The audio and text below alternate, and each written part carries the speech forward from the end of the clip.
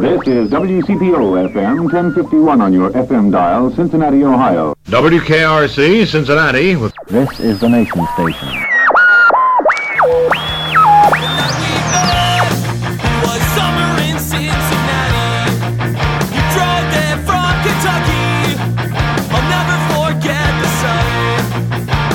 Hi again, everyone, and welcome to the Cincy Shirts Podcast. It's episode 37. Today on our show, renowned Cincinnati-based artist James Billiter. Going away, then coming back and working for the city just made me really love it. And going through the history of our design and a lot of the subtleties of like the iconography or the waveforms or something like that you still see in my work, and it's because it's kind of, in my head, it's an homage to that time. James was in the ad business for years and years before becoming an artist full-time this year. He did art all along, but then he quit his day job, as they say, and now operates Billiter Studios. And he's done some work for us here at Cincy Shirts. If you've been anywhere around town where you can buy fine art and things like that, you've probably seen his work. He talks about his mom, who was also an artist, and how she inspired him. How he went from being a, I guess, not-so-dedicated student in high school to a passionate artist, and what influences his art today. Be sure to listen for the promo code at the end of the episode. As always, you can use that to save 20% on your next Cincy Shirts or oldschoolshirts.com order. Old School Shirts, our sibling site. And with that out of the way, well, let's get to it. This is Darren and I talking to James Billiter. Cincinnati, Ohio. Cincinnati, Ohio. I come from C-I-N-C-I-N-N-A-T-I, Cincinnati. She came down from Cincinnati. Just maybe think of me once in a while. I'm at CincyShirts.com in Cincinnati. So yeah, we're here on a rainy Tuesday with local artist and designer James Billiter. Mm-hmm. Is that correct? Yes. All right. Yeah, I've never actually heard it. I've seen it in text form everywhere. Yeah. Never actually. I'm not even sure if I could pronounce it correctly. So. Really? Yeah. Well, my last name's Overholser, so Yeah. I would much prefer Billiter. It runs off the tongue a lot better.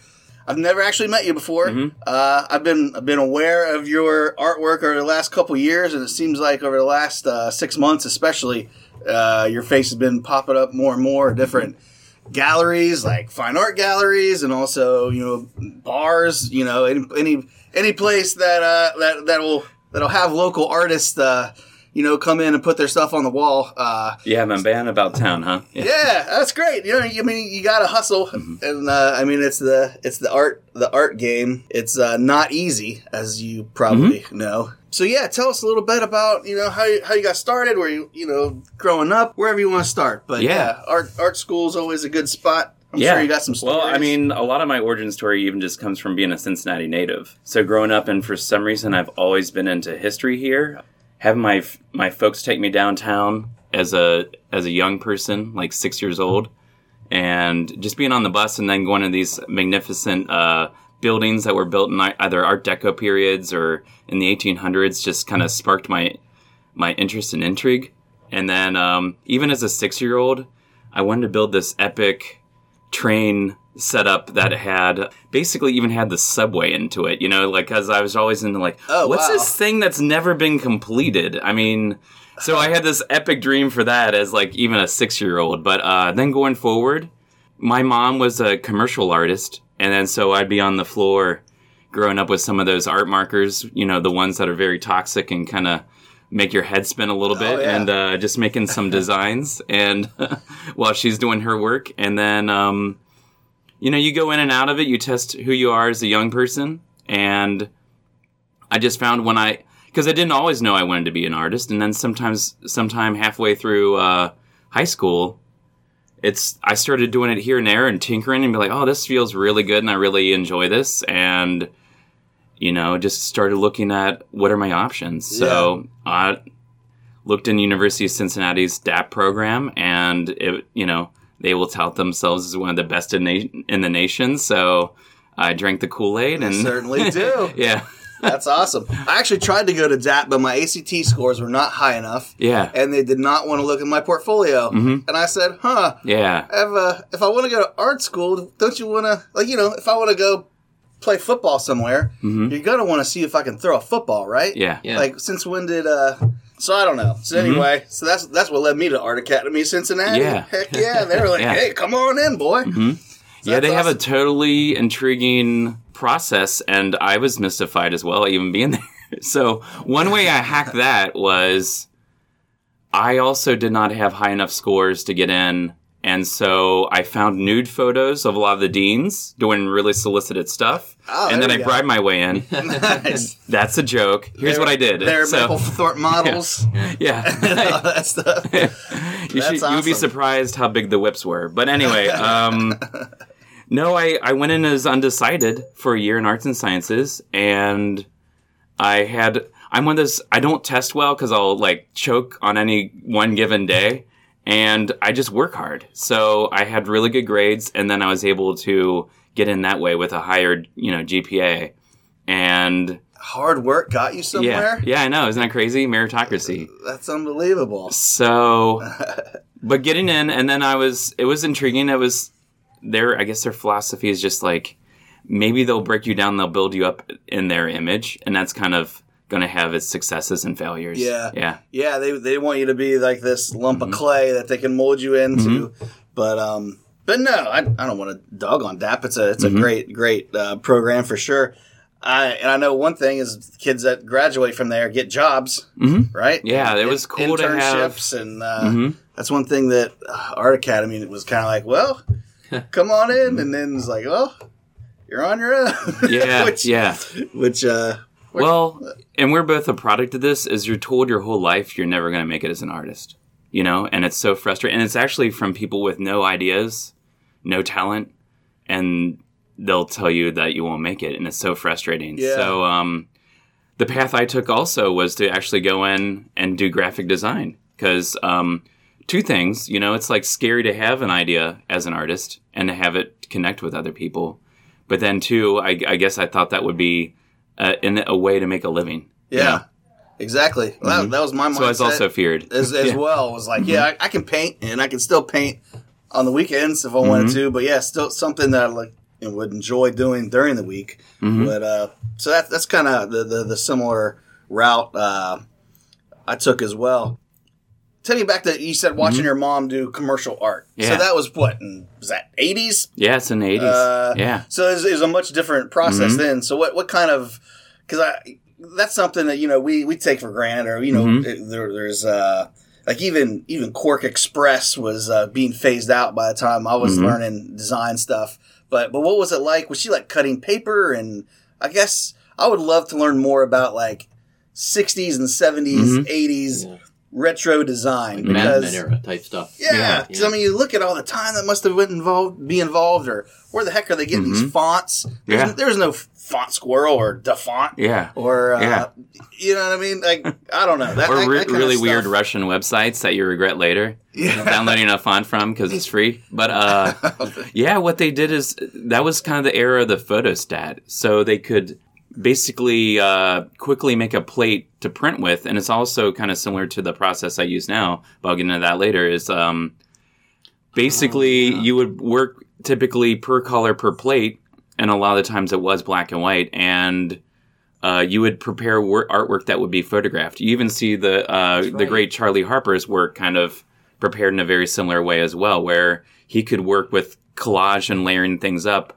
and then it would be photographed and simplified. I used to work in a print shop. That's kind of the way. This is in like 1990. You would take even for business cards, you would take a picture of it, and then they would send it. And I can't remember the process. And then I have to go into the dark room, and it's still with the chemicals and stuff. And that's how you made stuff. And then it ran through a machine with the had sand in it. It would raise the ink on it, and That's crazy. Yeah. I wonder what Charlie Harper stuff would look like if he had Photoshop. Where he wasn't forced to do flat color. Yeah. And actually, if you see his originals, there's a lot of texture, and it's pretty interesting. I was the Cincinnati Art Museum had a really cool, I guess, was it the 50 States or some sort of show like that about 5 or 6 years ago. And then sometimes Cincinnati Art Galleries downtown will have some of his originals on display.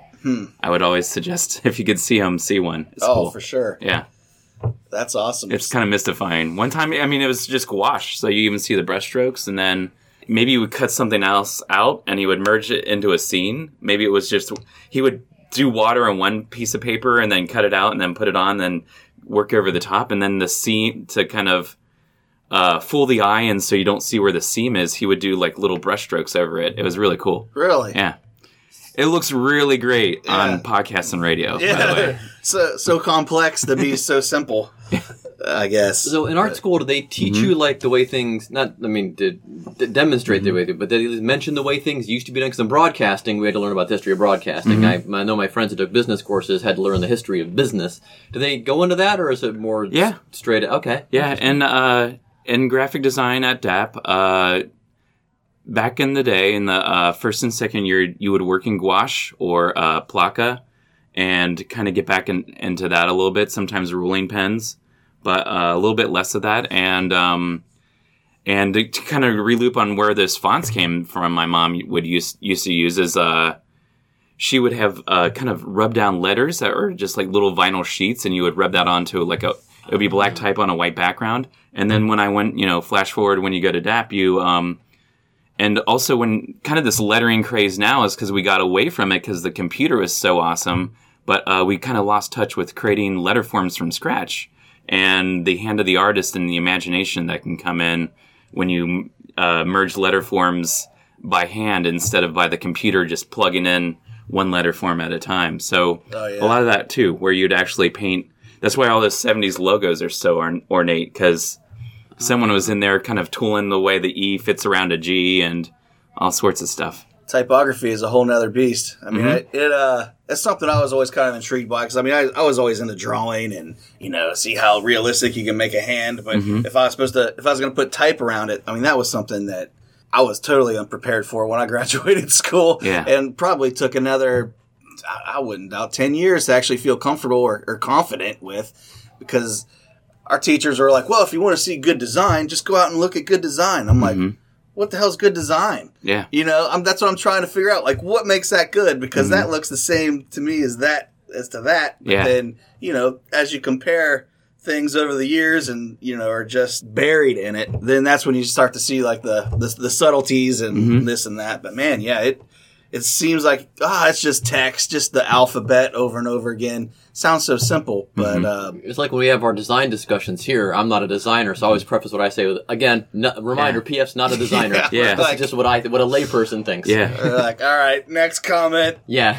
Which actually, if most of the audiences are lay people. That's why I'll sometimes throw my 2 cents in and just say, well, this is, as a non-design person, this is what I see. So, So did you get internships from DAP? Is that how you got in with LPK? Or actually, no. Let's see. One of my first ones was an advertising agency in Cincinnati called Man Buffett Gatch, and I don't think they're around in that iteration anymore. I know some of the talented people that I met there are still practicing, like Teresa Newberry. And it was just great to get those mentorships too with all those internships, but.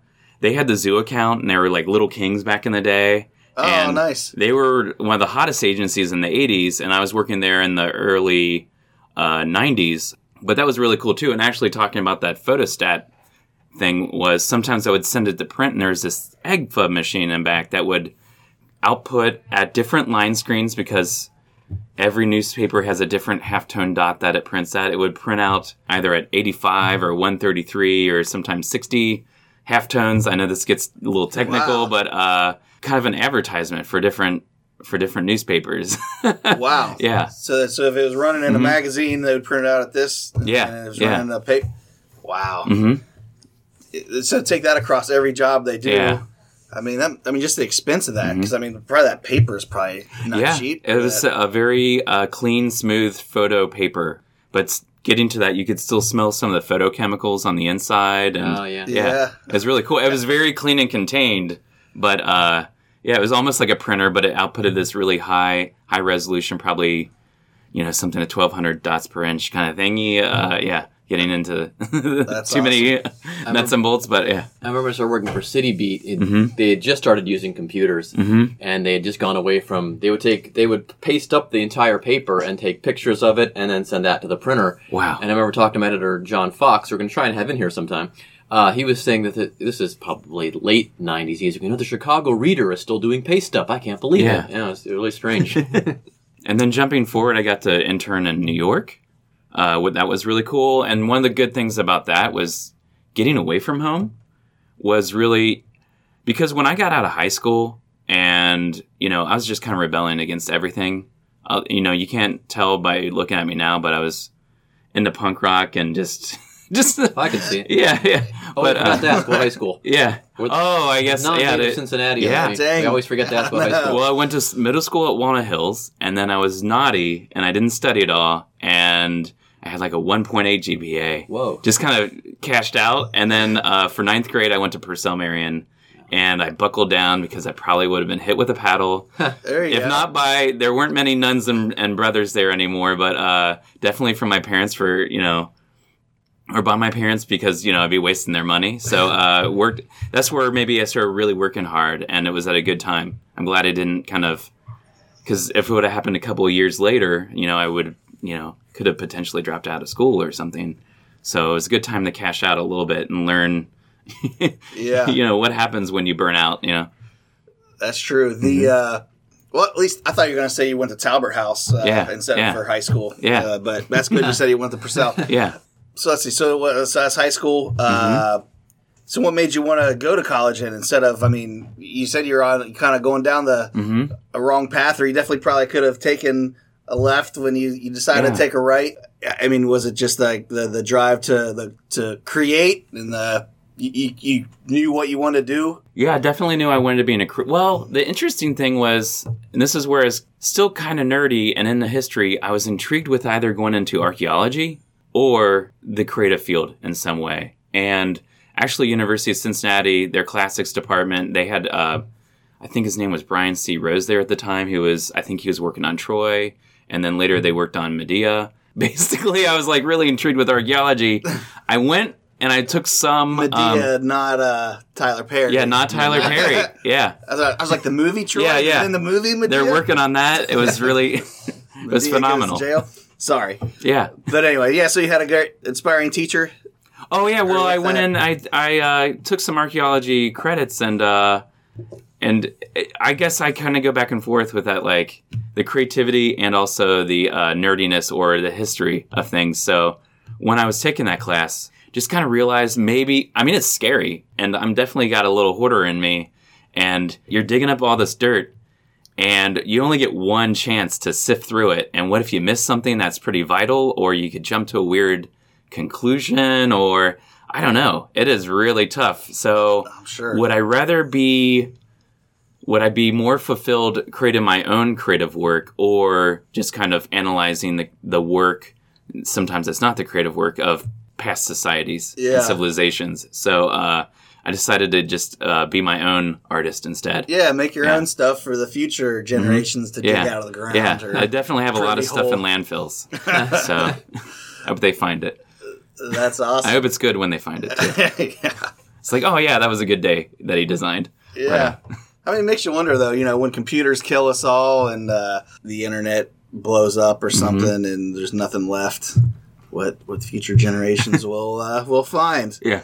But not to get you guys depressed. Cases like, famously, like Van Gogh and Modigliani and all the other were way more famous after they did hand to mouth while they were alive, and then afterwards everyone's like, oh, this is great. Yeah. Actually, that's funny. We had a customer ask if you were dead. Oh, yeah. Yeah, God. they're like, is this artist still alive? Yeah. I was like, well, does it matter? I was like, that's kind of... I guess, yeah. Only on the outside. Dead on the inside. Yeah.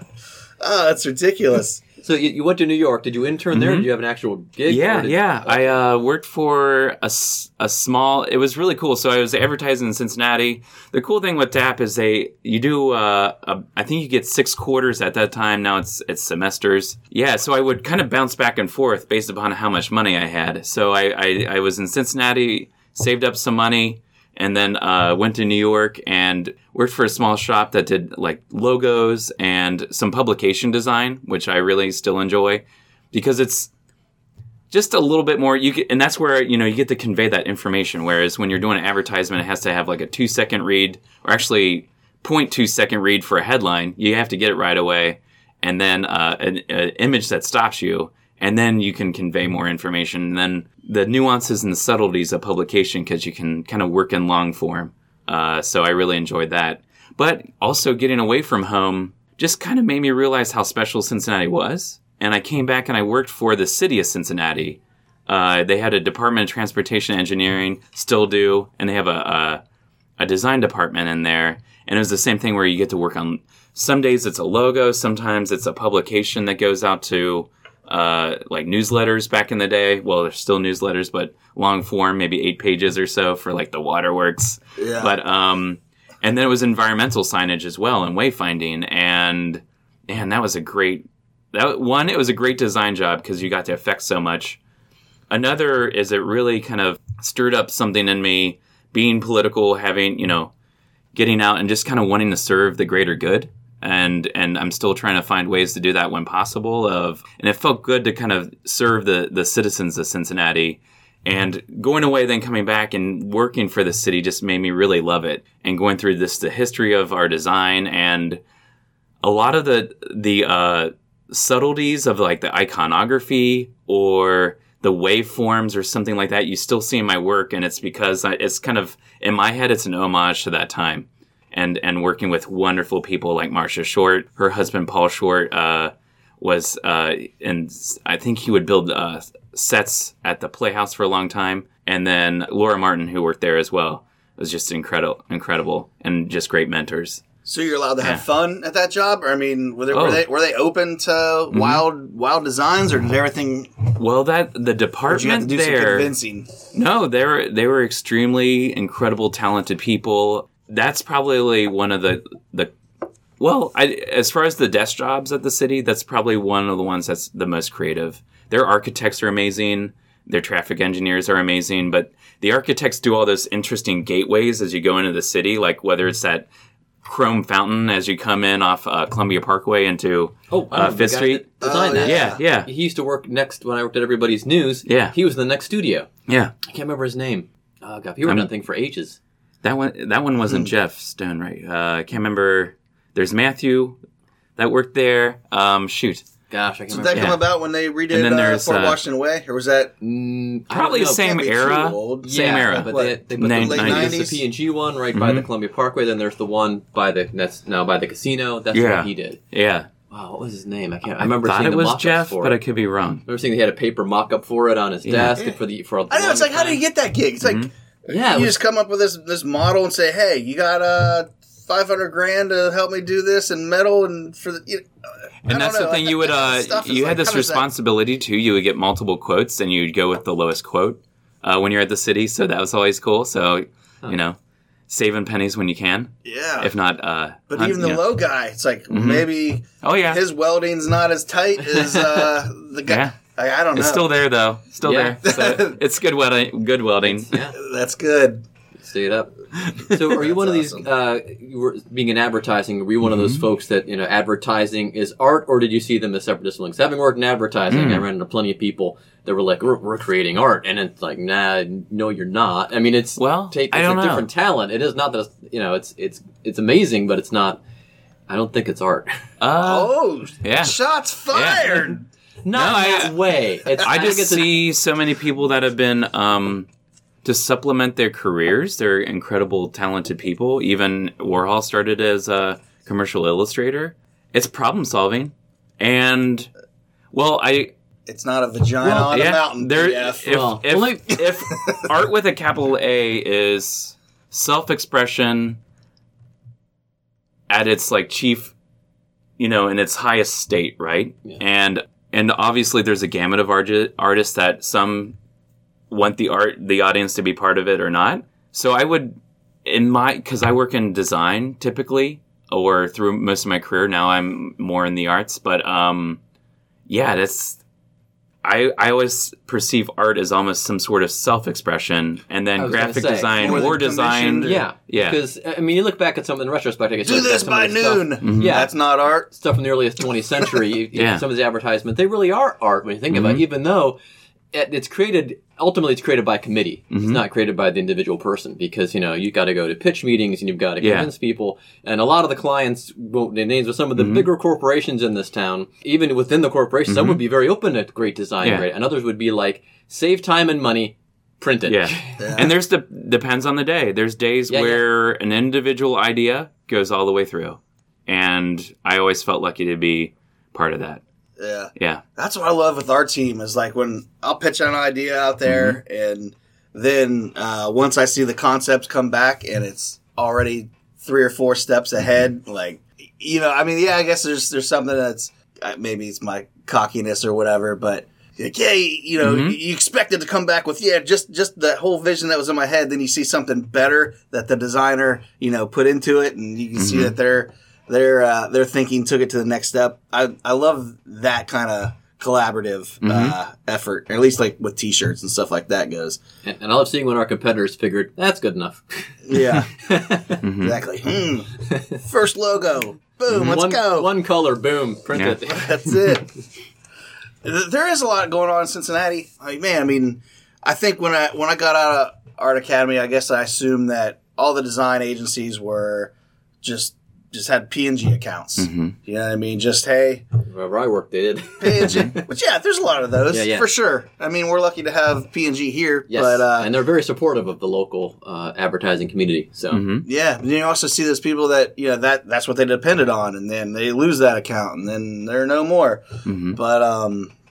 But anyway, yeah, I mean, with the company doing the crazy, the light shows, they're on Brave Berlin? Yeah. I mean, there's all sort of creative, the stuff that the Vikings guys are doing, with the Luminosity and Blink, and I mean, it is a crazy time to be, or even like with Danger Wheel. Danger Wheel really isn't. You can't tell me that that's not art, or there's not some sort of creative force behind that gets a whole throng of people, to watch these guys go down whatever street it was, riding big wheels. But anyway, so tell us about, so you're kind of learning your chops in New York, getting some experience. How do you get on with LPK, one of the largest design firms in the world? Is it? I mean, you guys are all worldwide, right? Don't you have? Yeah, there's quite a few offices. I guess it goes back to some of those connections I made while I was co-oping. Actually, from my first co-op, or this even gets back to neighbors. Nice. Or this is really weird too, because you never know. As if you're outgoing, and I wonder if that's some of what helps me personally is just being outgoing and making, talking to a lot of people, getting to know them. When I was a cashier at a Thriftway, I was making a lot of design connections because I would see people coming through and I could tell by what they were wearing.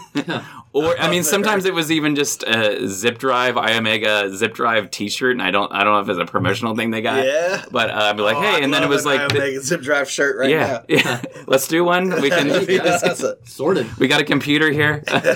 And the guy who worked at Cincinnati Playing Card, or U.S. Playing Card. It was just so cool. And then, my neighbor Dave Mills, I think, I'm going to blank on the name of his, I think is it Design Mill? I can't remember the name of his agency right now. He's been independent or solo since the early 2000s, if not the 90s. And he was my neighbor, so I made a connection with him. And then someone he went through school with is actually Michael McCuskey, who was at Man Buckvick when I worked there.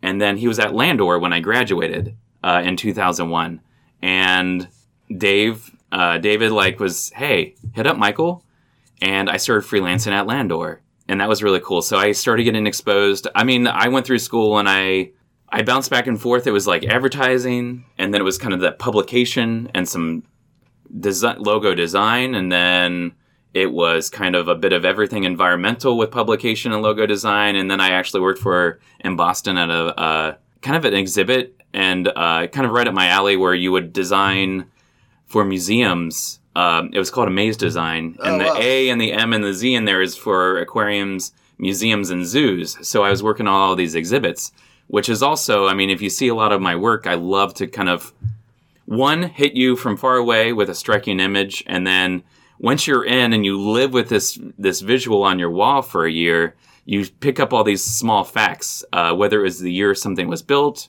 or who was the architect, or maybe what its purpose was, or if it had, if it's Union Terminal, how many passengers went through in a day. I love that part of it. So that kind of came out of that Amaze design in Boston.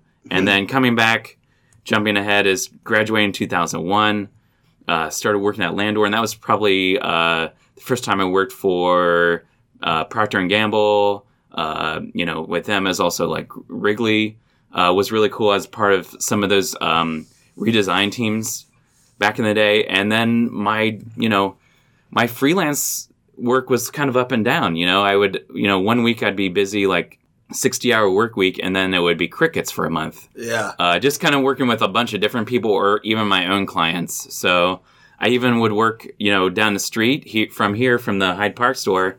I was over at Awakenings coffee shop, slinging espresso for a while. It's right there. No shame in that. Yeah, but I mean, you freelanced right off the gate? Just kind of, some of that was, I graduated, it was during that .com bust, and that way it's like non-committal and people can get to know me. Yeah. So, what's the difference between freelancing and being unemployed? Because I know, I used that term for a while. I was like, I'm freelancing, but I'm going down the boathouse and slinging ribs for 40 hours a week. But that's what I love. It's the attitude. You know what I mean? I'm not unemployed. I'm freelancing. Yeah, there you go. Because anyone could call you up and you can make the execute exactly what they want. So then I, being up and down with workflow, I was like, well, let's put, evidently my basket needs some more eggs in it. So I dropped off a packet. Actually, that's another weird thing where you just make a connection. And actually this guy who owned Café de Paris down on Garfield Place, his name was Khaled back then, and then I think it's owned by Rita now. Hey, Rita. But basically, he would come in Awakenings for an evening espresso, and we'd talk all the time. He was like, hey, give me your portfolio, and I'll take it to Howard McIlvaine, who's a silent partner at LPK.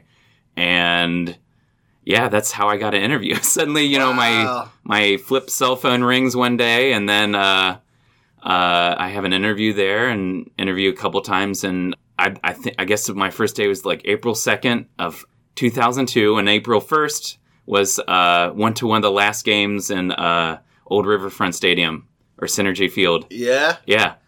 Where they even had the section ripped out. Yeah. So, man, it was either against the Cubs or the Cardinals. I think it was the Cubs, but I just remember it as a team that we should hate as a Reds fan. And it was cool, too, because once, seventh inning or something, the wave starts going around. Even the construction workers building the Great American Ballpark would be part of the wave as it went around. Cool. But anyway, I worked at LPK for 16 years until recently, and now I'm a full-time artist. But to your point, they're international. I'm not sure what number they have worldwide, and I even gratefully got to work internationally while I was there. I got to work, they had a Frankfurt office at one point, and I got to work on 2 different occasions, once for a month and once for 2 weeks in Frankfurt, Germany. Wow. Worked for a week in London, and then even got to go to the Geneva office to present to the P&G in Geneva. So that was just really rewarding, and working on kind of consumer brands worldwide. Sometimes it'd be Asian work, Latin America. Yeah. Wow. Yeah. I mean, that's got to be nerve-wracking, right? Or are you that confident in nerve-wracking. your stuff? Yeah. I just can't imagine. You still, And even at the end of the day, sometimes it's tough. I mean, you have to be arrogant and believe in your own idea. But then other days, you have to be humble enough, whether it's working with your coworkers or even with your clients. When are you not 100% correct? Yeah. And there's a whole gamut of that. So sometimes other people are not correct and you are, but what can you do? We're all not perfect. So yeah. Yeah. And I mean, I think any art school too, helps you build that thick skin from, putting your drawings on the wall next to, someone else's. And then basically, you're told just to rip your buddy's drawing apart or, or critique as the term goes. But yeah, I think that is a strong character and a good designer too. Yeah. Is the ability to take criticism and not want to go home and commit suicide just because someone didn't like you're using Myriad Pro in your in your layout. So but I can't imagine being in Germany for PNG and putting your how. And that's where or is it's probably not as direct. I think I'm part of a team. Or are they like, here's James with James's design? It was a mixture.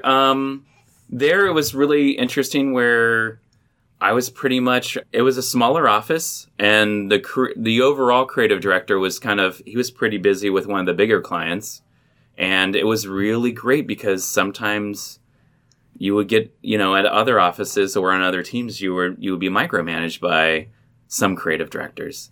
And so that was fun where I got to, and that, to your point, actually, instead of scaring me, it helped boost my confidence because it was one of the first times I got to just go. Yeah, without somebody breathing down your neck. But that was interesting, too, because it was 2006, and even on the side, I always took great pleasure in doing a lot of things on my own and having my own creative work outside. For instance, probably in 2003 to 2006, I worked with Dan McCabe a lot. Dan McCabe from the Woodward and Motor.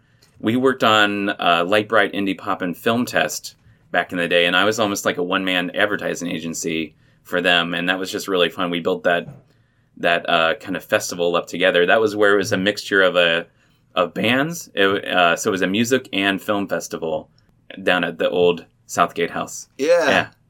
Oh yeah, because he used to book all those acts at the. Like Dan was... And he was in a band called Roundhead? Yeah. There you go. Yeah, and Campfire Crush. Wow. But I think I have all the Roundhead albums, and then, I got to design the Campfire Crush album cover. And he worked at City Beat, too, for a while. He was the promotions guy. Yeah. Well, there you go. So you're to say hello to. I'm actually going to meet with him on Friday, because last year we were able to raise enough money. There was like an online contest, and...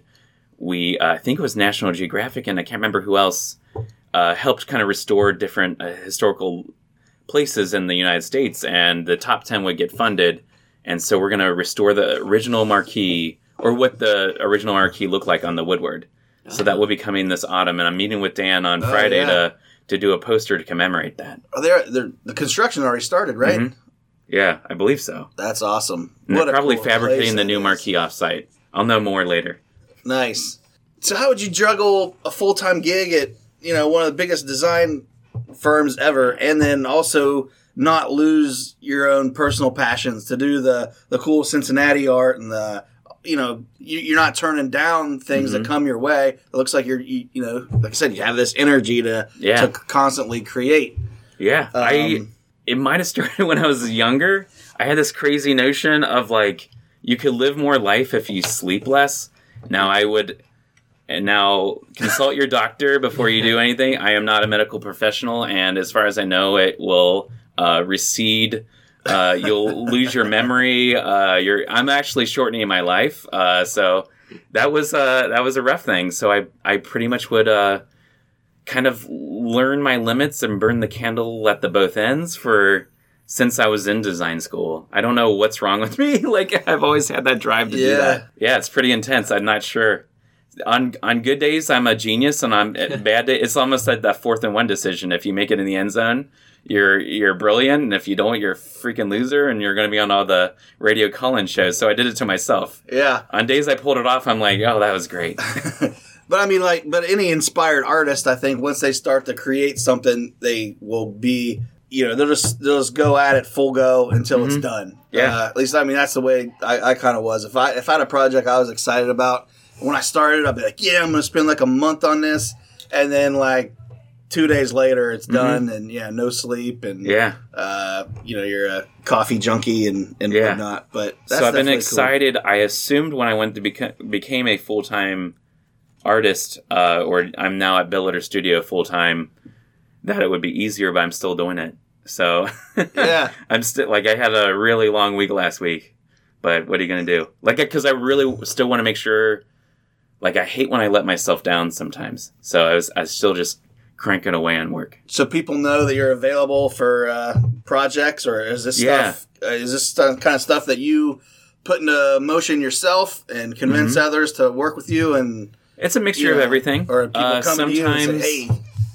Sometimes just getting your work out there. One of the cool things, too, of when you're a designer at an agency, sometimes you're emulating other trends or doing something like that. And one of the greatest kind of pleasures I've had is like developing artwork I believe in that is my own personal output, and then having other people also like it, and then I can emulate that or create that for them as well. So that's been just wonderful. So sometimes it's that. Sometimes people will see an image I make, and then they're like, this would fit perfectly for me.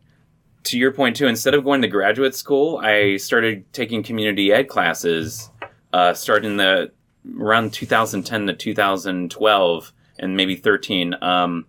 Printmaking classes from the Art Academy of Cincinnati. Yeah. And that's how I kind of perfected my craft and learned more about it. And then I could create an illustration on my own. I could do, in my posters, the headline typography is all typography that I develop based upon, I might see something from an old historical poster or just kind of capturing the same mood. And it's even my own expression, pretending I'm a advertising man or a designer in that era. Yeah, tell me about the Grainwell thing, because that's what I've been. I mean, we saw your prints. That's kind of how we got to know about you, is through Aaron Kent at DIY Printing. And if it weren't for Aaron as well, I would not be where I'm at today. Too, I did get one connection. I had an art show at the old Park and Vine on Main Street. Yeah, and I needed some printing to be done, and I knew of Aaron because we were both cyclists. But we never got to connect in person. And so I finally started getting to work with him just as he started DIY. And he helped me with those prints for that show. And then, I was like, hey, I also teach at the Art Academy. So that's when I first started taking then screen printing at the Art Academy. And if it weren't for him, I wouldn't have as much of an outlet for my self-expression. He just kind of really stoked and fueled my fire. And he's just this wonderful, compassionate person that has kept me going. So I tried to do as much as for Aaron as possible, because there would be no Billiter studio without DIY Printing and Aaron Kent. For sure. And his attention to detail. I mean, we work with several screen printers around town. Mm-hmm. You know, everybody does a good job. Mm-hmm. But Aaron's the guy that if we give him something and, they'll be like, hey, I understand we're putting you in a bind. We need these shirts tomorrow. If you got to hit it once, hit it once. We'll be fine. Nah, man, we need that underbase. We need this. It has to be done. He's like, we'll do it. It was always, man, we had to just talk. It took forever to get him to get an automatic press because he was just so into hand pulled, brother, hand pulled. That's what we're doing. And I'm like, I appreciate that. And that's one of the things that, if we have something that's super, I don't know, or just not the ordinary screen print. Maybe it's just a step more complex. Our stuff's not crazy complicated, but anyway, he's our go-to. Well, he's our go-to screen printer in general right now. Amazing. But yeah, especially, and he's all about quality, but he's also about kindness, and I really love that too. Yeah, well, and he was showing me because I was over the last couple of months. He's showing me some of the things you have in the pipe. Mm-hmm. And those Roebling prints that you were doing. I was like, man, he showed me a whole drawer full of them that was just, wow, these are awesome. He's like, yeah, these are the misprints. Yeah. And it's like, what do you, like the ink wasn't quite, and that's dark where he really inspired me, because he's always, there's been times will say it's good enough just to get it out. And I'm trying to, now that I can have focus, to slow down and make sure. Because that was, I was willing to pay him for that whole print run. I just didn't want it out in the world. I was just I was not 100% happy. And every time you pull that out of, you would sell it to someone, I would just feel a little bit bad. And I just did not want that. I wanted the best to go out. Yeah. And he instilled that in me because he's so much about quality. For sure. And that anyone you sold it to, they wouldn't notice. Maybe, I mean? I don't know. Yeah. I'm not sure exactly what the issue was, but I was like, wow, that's amazing. Yeah, these aren't going to make it out. It's like, you got to be kidding me. But I felt that the landmark, it's where I was talking before about having that image that stops you at maybe it's 20 or 30 feet.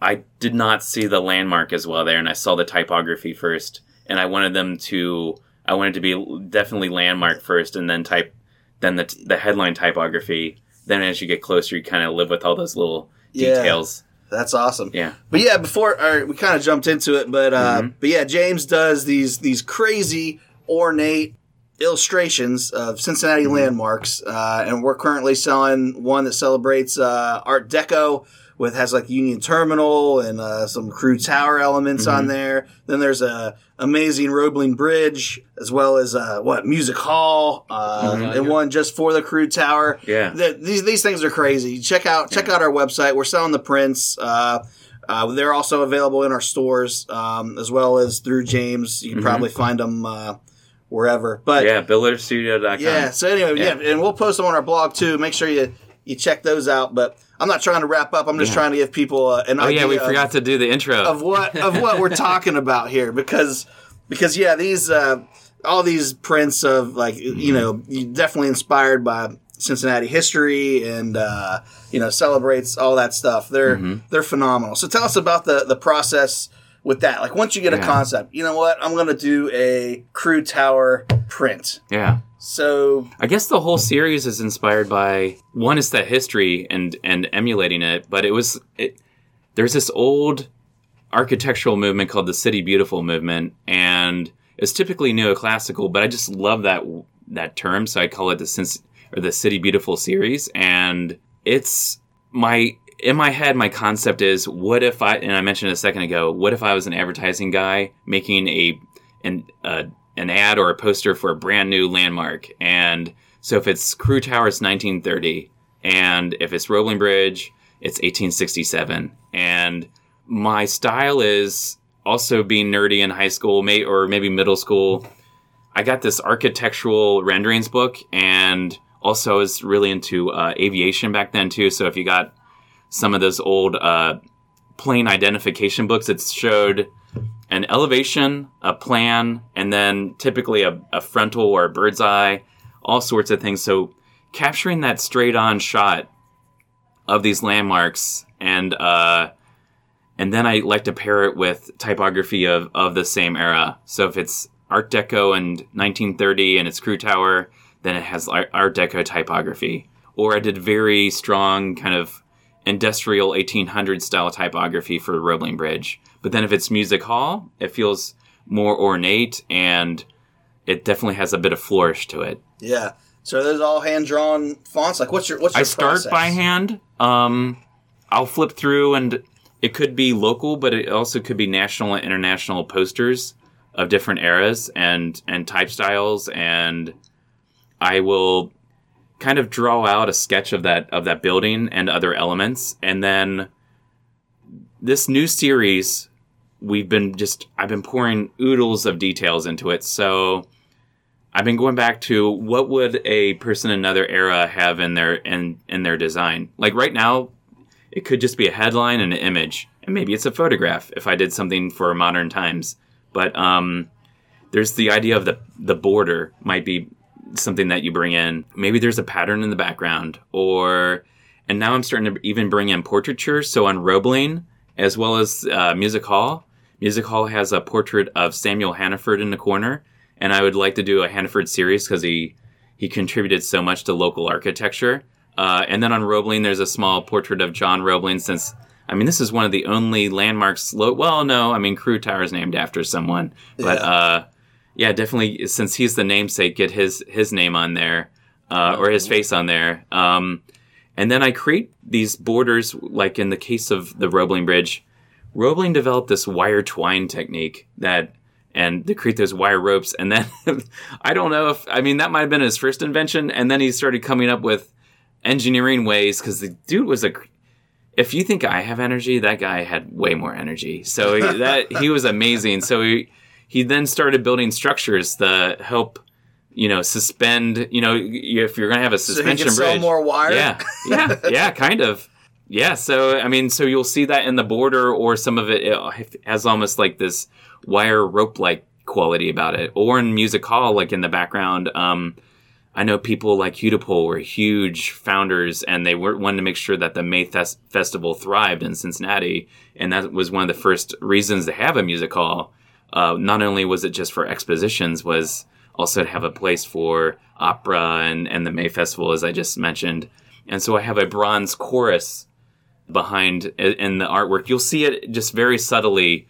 It's like gold printed under the brown, just to kind of almost have a gloss-like, check that out. Yeah, I've looked at it many times. I'm not sure I've noticed that. I just want... So, talking about the history of art and design and my... Just with me personally is, definitely I came at this as wanting to be a painter. And that was probably one of my first loves. And going into design school, that's... For a graphic designer, the poster is kind of very similar.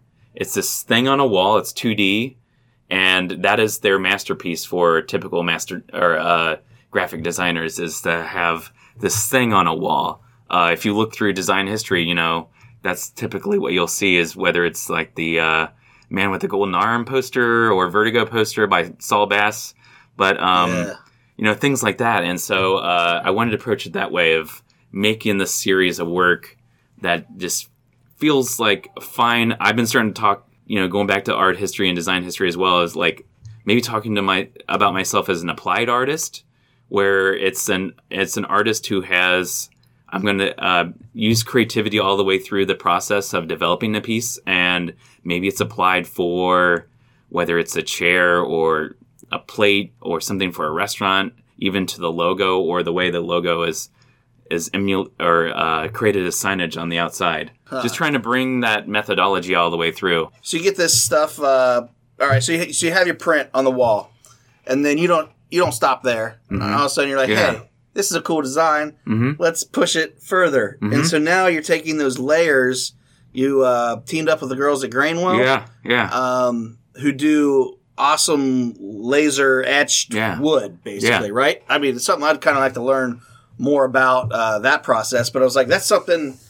I mean, are those kind of laser engraved shadow boxes, I guess? Is that a thing, or is that something that you were like, I think if I did this and put it behind that, and then it's always those baby steps, and that's what it's tough for younger people or other people to look at someone's career, because you see what the current iteration of it is, and it can be intimidating, but it's always baby steps. So talking about the Art Academy, I was taking one of those with Chase Flannery, this I think it was like relief printing class, and I popped over. I was running out of time because we were talking about the balancing having the epic full-time day job at the design agency, and then having this thing that you're doing on the outside. And so I developed an image, and I popped over the makerspace at the Cincinnati Public Library, the one that's downtown, and I laser engraved a relief printing plate. And then that begets another thing. So then I was like, what if these are small individual landmark structures that are free floating, and it's like low-hanging fruit? What would someone want? That's part of the design process, is thinking about your audience and what the heck would somebody like. Yeah. And so the low-hanging fruit was just like, what if these little tiny Christmas ornaments? And so I had these in my hand, and I start playing around with it. I'm like, this is a full cityscape. So then, at one point, I sell out of a lot of my landmarks, and I'm like, what can I do differently? So what if I combine all the landmarks that I've done into one cityscape, and we just create this really epic skyline? And it was just an idea.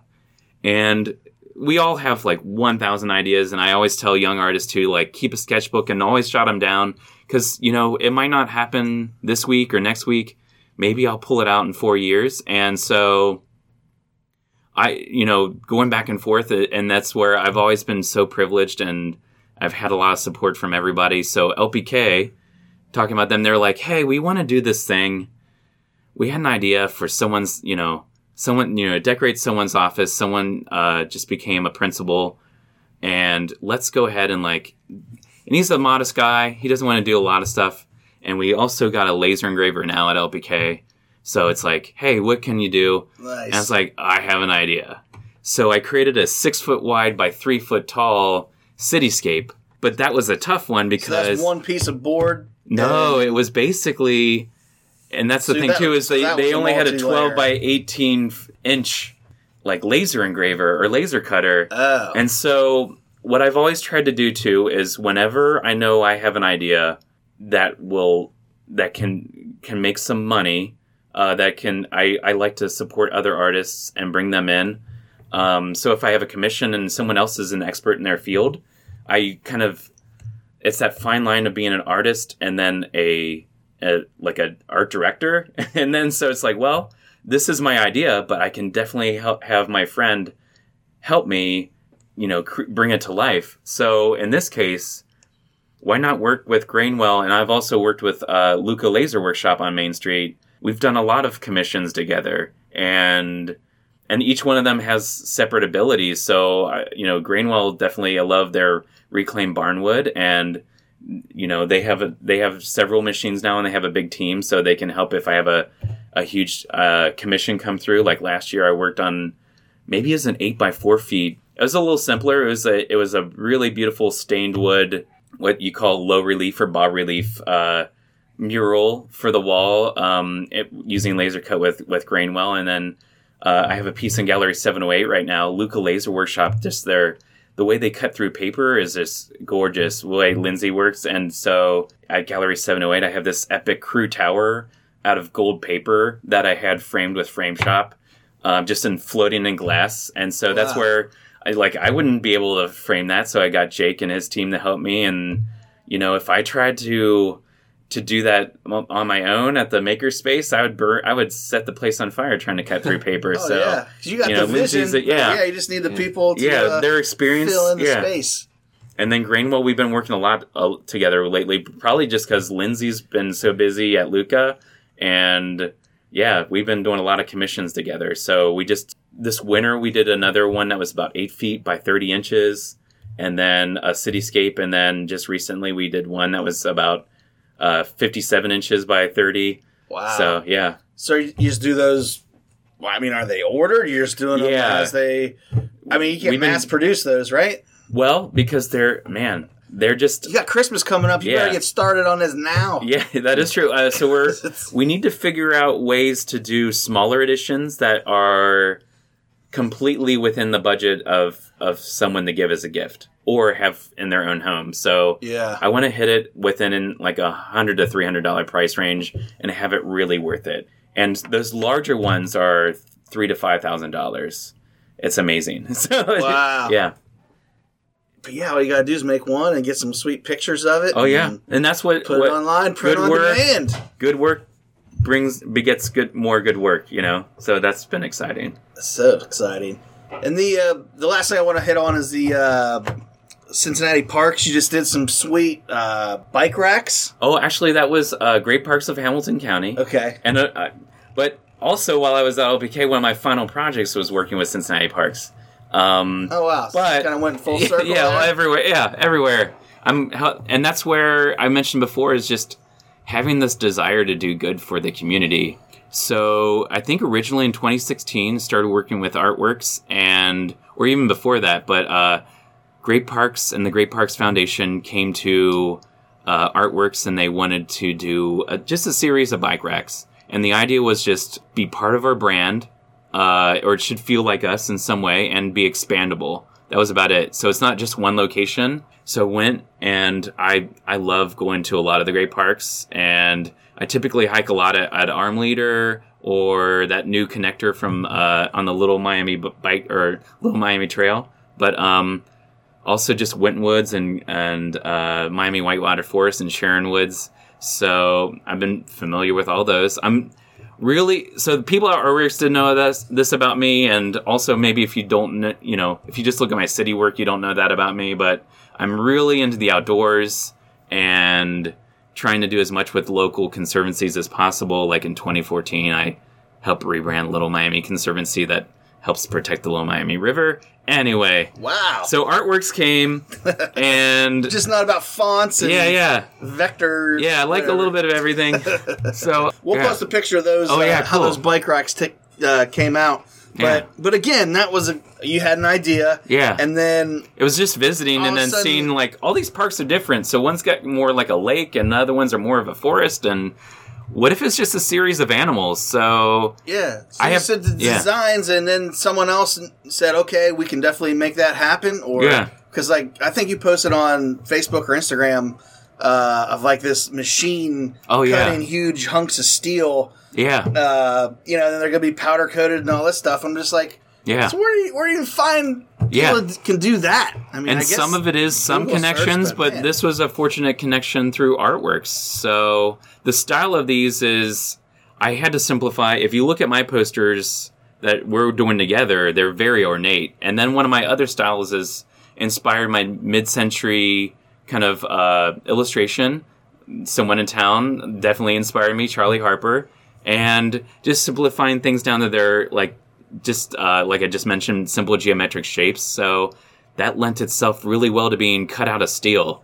And so working together with Artworks, at first I was going to use my friends at Oberall Industries as a connection, but they were worried because they do things by hand that they couldn't get through like I can't remember what the gauge is, but almost a 1-inch piece of steel by hand. And so Artworks had a great connection with Cincinnati Metal Fabricators, and Paul and Nate and his team basically helped me bring these things to life. That's awesome. Yeah. Well, yeah, we'll get a picture of those on our blog for sure. Yeah. Yep. But again, it's just like the range is awesome, So I don't know. Real quick, every episode we allow our guest to come up with a promo code that is worth 20% off of their entire order at CincyShirts.com or in our stores. And this stuff can be used towards the purchase of a James Billiter limited edition Cincinnati historical landmark screen print, hand pulled by DIY. So anyway, so if you guys want to save 20% off, you can give us that word. Yeah, let's make it simple and just let's have it around Billiter Studio. Let's just call it BS 2018. BS 2018. All right. B as in Billiter. And S as in studio. As there you go. Studio. And also think about how you would make an acronym of your business before you name it. Lesson learned. There you go. BS 2018 at Gmail. All this was honest, folks. I wasn't lying. It wasn't BS. I love it. Well, right on. Well, hopefully we can keep selling the prints. Maybe push that to the next level. I don't know if you have any T-shirts. Is that below you? I mean, you're doing... And you've seen it stuff. We're just on our social, on our comments. We get, I've done them in the past. Yeah. And, I'm open to it. So we should work together, definitely. Whenever we post, we both get comments that like, I just want a shirt. I'm so sick. I already have your stuff all over my walls, but I'll wear it on me. So please make a shirt. Yeah. So we can do that going forward. Sure. Let's make that happen. But anything else from you, PF? No, I would. Real quick question. Out of curiosity, who is your favorite artist? Oh man, that changes all the time. That's tough because sometimes it changes with the season and like the way that this is really weird, but like,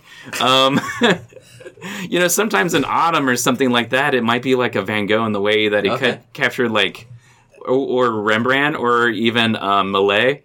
Just the way they capture the wheat fields. I mean, that's me just riding bikes out in the country.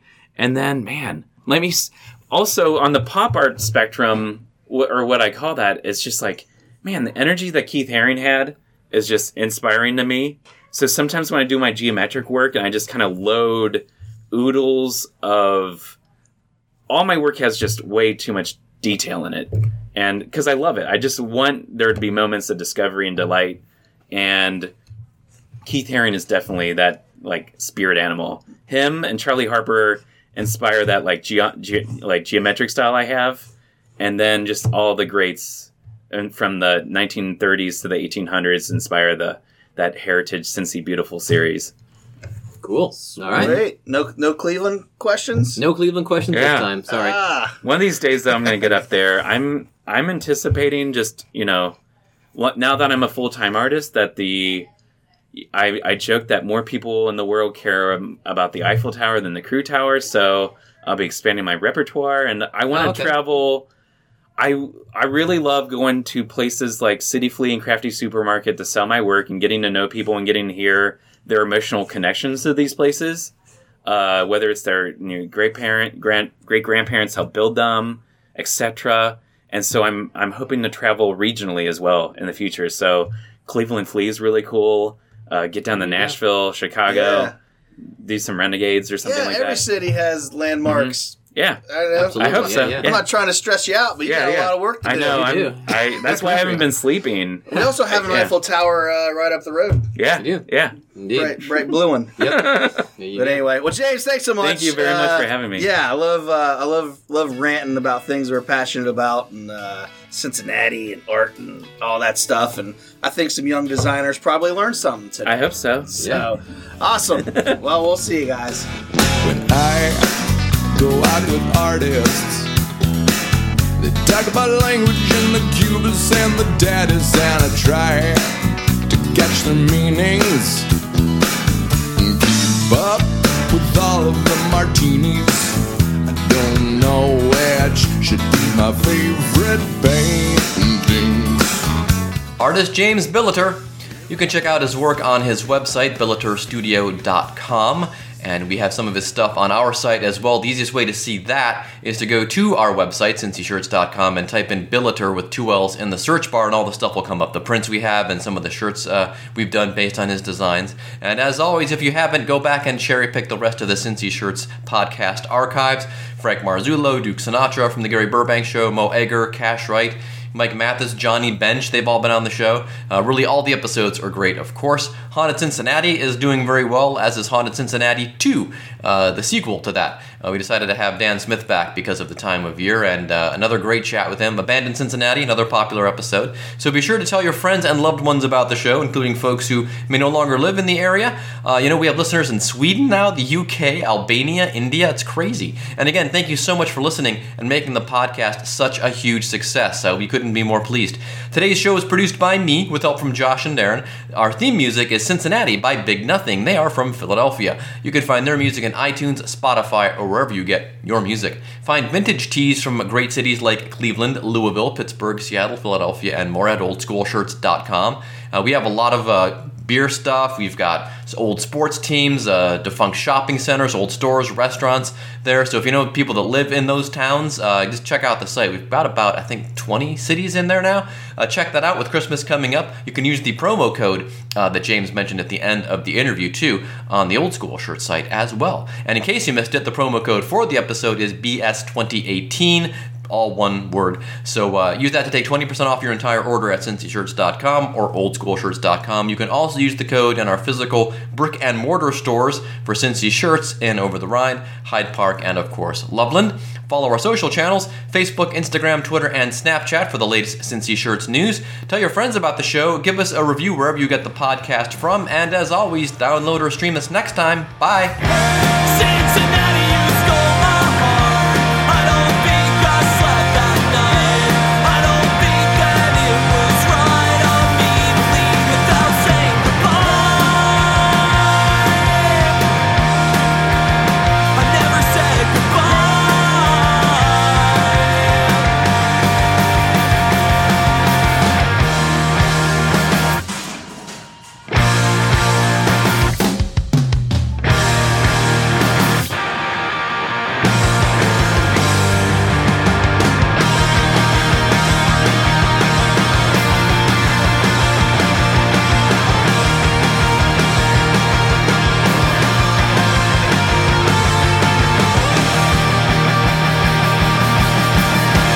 Cincinnati, you stole my heart.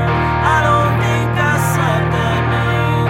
I don't think that it was right of me to leave without saying goodbye. I never said goodbye. I wish I said goodbye.